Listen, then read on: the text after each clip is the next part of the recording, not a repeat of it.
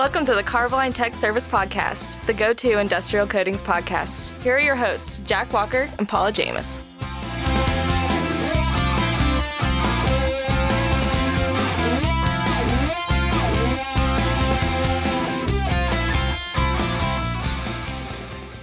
Welcome to another edition of the Carboline Tech Service Podcast. I'm Jack Walker. With me, as always, is the Director of Technical Service. That's Mr. Paula James. Paul, how's it going, man? It's going pretty well. I'm getting used to this video thing, and I've learned how to not watch myself while it's recording, but I can give hand signals, and they actually have meaning now. They're just not random hand signals anymore? Right. I mean, I am Greek. I do have a tendency to talk with my hands. I am a little bit animated from time to time. So I frequently do find myself trying to just, hold on to something at the desk so that I don't get too flaily here. But how's that for a word? I would say, is that real? Did you just make that up? Meanwhile, we have a vice president of our company just sitting there being forced to listen to this. So we might as well bring him on. We have the vice president of research and development, Mr. Jeff Anderson. How's it going today, sir? Good, guys. How are you all doing? Doing well. Good. So we kind of wanted to take the episode that we had last week and kind of expound on it. Last week, we talked about tests required for atmospheric service for coatings. So we had a real generic talk about the different kind of tests that we use to preview coatings before we put them into atmospheric service. So today we want to do a similar thing, but we want to talk about the tests that we do prior to putting coatings in immersion service. So I think the first thing that we should do is define immersion service. So Jeff, do you want to talk a little bit about what qualifies a coating to be in immersion service? Yeah. So for me in general, it's any coating that it's going to be immersed, right, in a commodity, water, solvents, immersion in seawater as well, for extended periods of time. That's where the coating lives. Absolutely. There's a handful of other ones that we generically throw in there as well, just when we talk about coating recommendations, and that would be coatings under insulation and any kind of buried pipe or asset. So that would round out the full immersion service scenarios. Yeah. Yeah. And really the reason we throw those other ones in there is they have a tendency to be wet. The ground is wet. When you get under insulation, unless you're working at really high temperatures, once that insulation, whatever it might be, gets wet, it's going to hold that moisture up against a surface. So all of those we consider it because once there's moisture in the area, it has a tendency to stay there. Okay, so as we think about these coatings that we're going to be putting into whatever sort of wet surfaces that it is, what kind of testing do we look at, generally speaking, at a high level? What kind of testing do we look to do to qualify something for this kind of service? Yeah, so from a very high level, it's pretty simple. Just imagine having a jar of water or solvent or whatever, and putting your coated substrate in there. It could be steel, could be concrete, and just letting it sit in that jar for a length of time until you think it's been in there long enough, pull it out and take a look at it. So from a real high, simple level, that's the easiest way to test for immersion service. So if we want to know if it's resistant to water, we put it in a cup of water and we wait. Absolutely. Yep. Mm-hmm. And that really is, one of the great things when I came to Carboline, came to Tech Service, took my first lab tour. It truly is amazing the hundreds and hundreds of jars that are literally just sitting there with coated, we call them coupons, but coated panels in those containers, whether it be at a high temperature, at a low temperature, whatever it is, it's just, there's hundreds of jars with panels in them.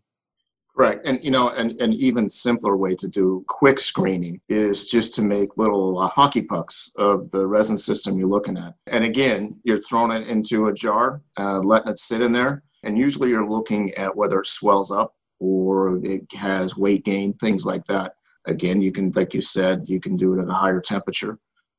But it's a way to screen a number of formulations relatively quickly without having to do all the application work and worry about the substrate corroding underneath or anything like that. Just looking at the true chemical resistance of the coating system. That was two good points that you brought up there, Jeff, was, you look for it to see, did it swell? Did it blister? Did it discolor? Those are some of the properties that we're going to look at, whether it's while it's in immersion or periodically we take them out, depending on how long the test is running for. Frequently, we look at them. Full test would be frequently a year. Correct. But you start looking at them just in days and weeks, and you just take it out and you check it and you look for those events. Did it swell? Does it look like it's absorbing fluid? Is there blisters? And we evaluate all of those attributes to determine, does it look like it's going down a good path? If this was on the inside of a tank or under insulation, would this be an acceptable performance for what we're looking at out of a coating? Correct. And that's usually early stage work. So the guys and the gals in the lab just trying to figure out which way to go. When we get to doing the more advanced testing, that's when we are closer to having a finished product, right? And want to get some good data that is accepted by the industry. Right.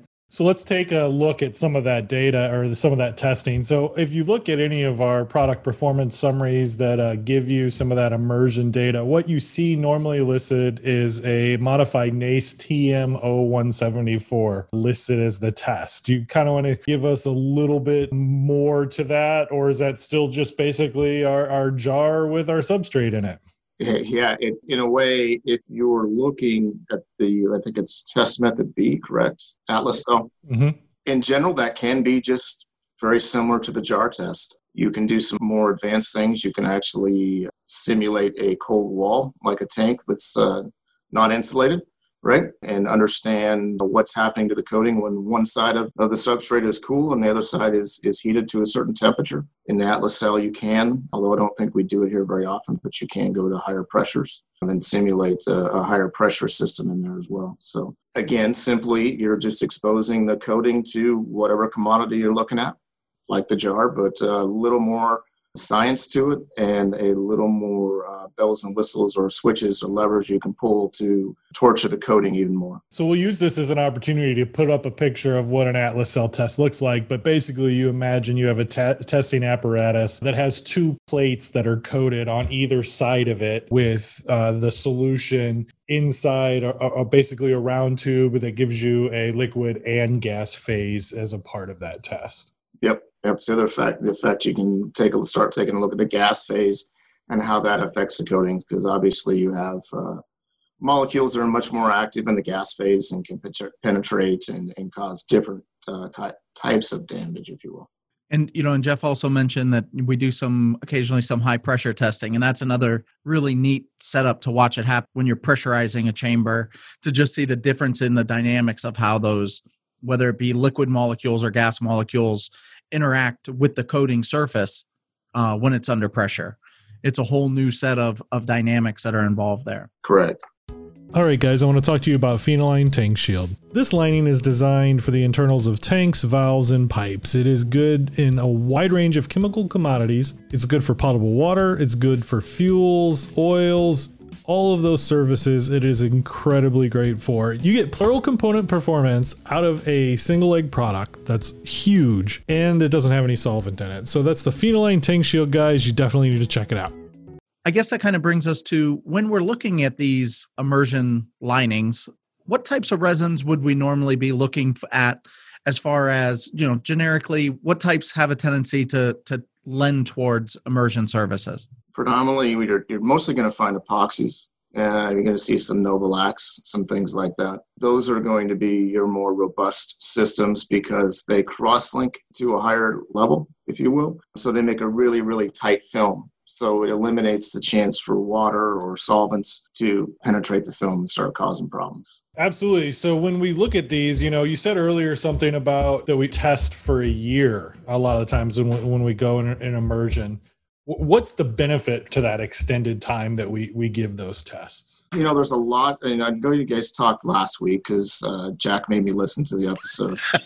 But there are a lot of test methods that we call accelerated, right? So they give us a picture of how long a coating will last. And nothing that we do accelerated really matches reality. But in the case of immersion, there's nothing we can really do to accelerate it, in my mind, because whatever you do is going to cause a different effect or potentially a different mode of failure on the coating. So really the only way to do it is to put it in a jar and let it sit and see what happens.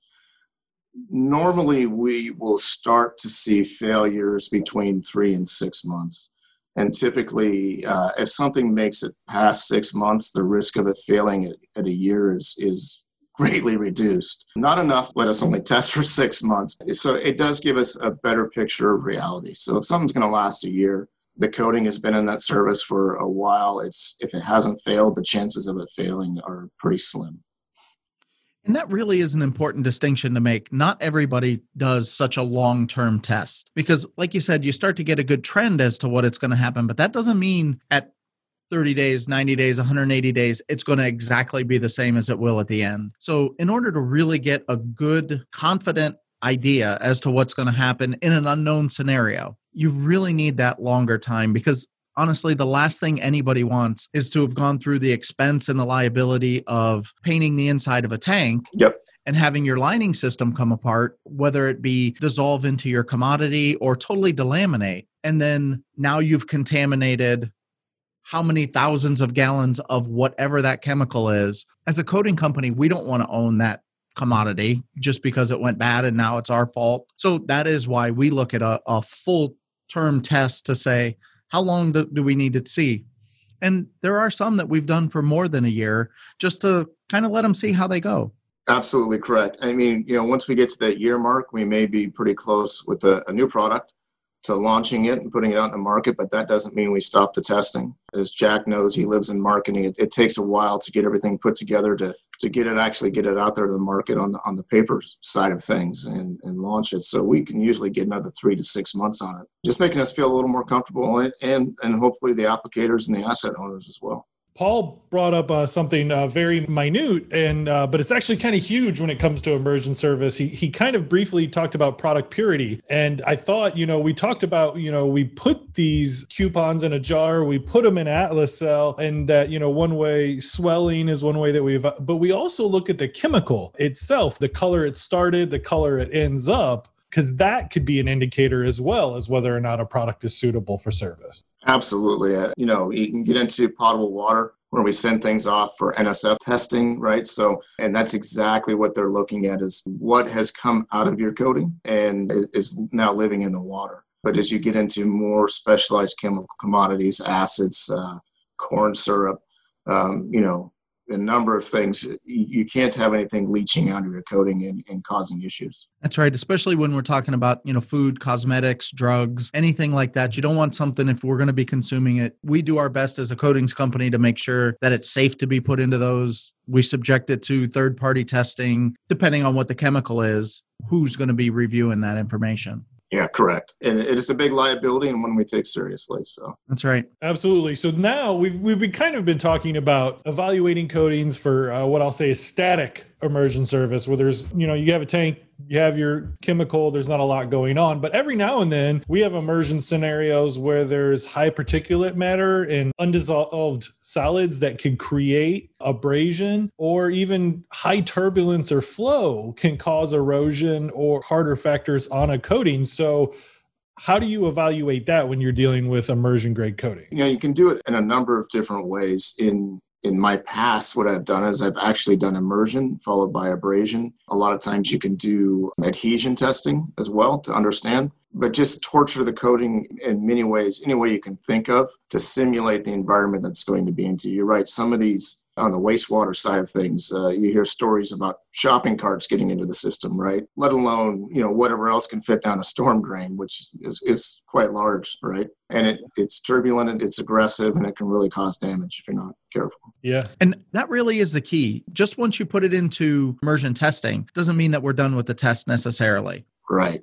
Like Jeff said, we'll take it out. We'll do abrasion testing on it after it's been immersed. We'll do adhesion testing on them. And all of those are to try to give us the maximum performance. And the chemical will change those results. Yes, it will. I really feel like we missed our opportunity. We talked about storm drains to talk about clowns and paper boats and children, but we'll just not go there. And I think this is a good place to wrap it up. Just to kind of summarize, it's not as, I don't want to oversimplify it and make it sound like the work that our chemists do isn't rocket science, but at the same time, it's very logical. So when you think about the immersion in like sulfuric acid, well, we immerse a coating in sulfuric acid to make sure it'll work. So I hope you guys got something out of this. Jeff, thank you very much for coming on and joining us.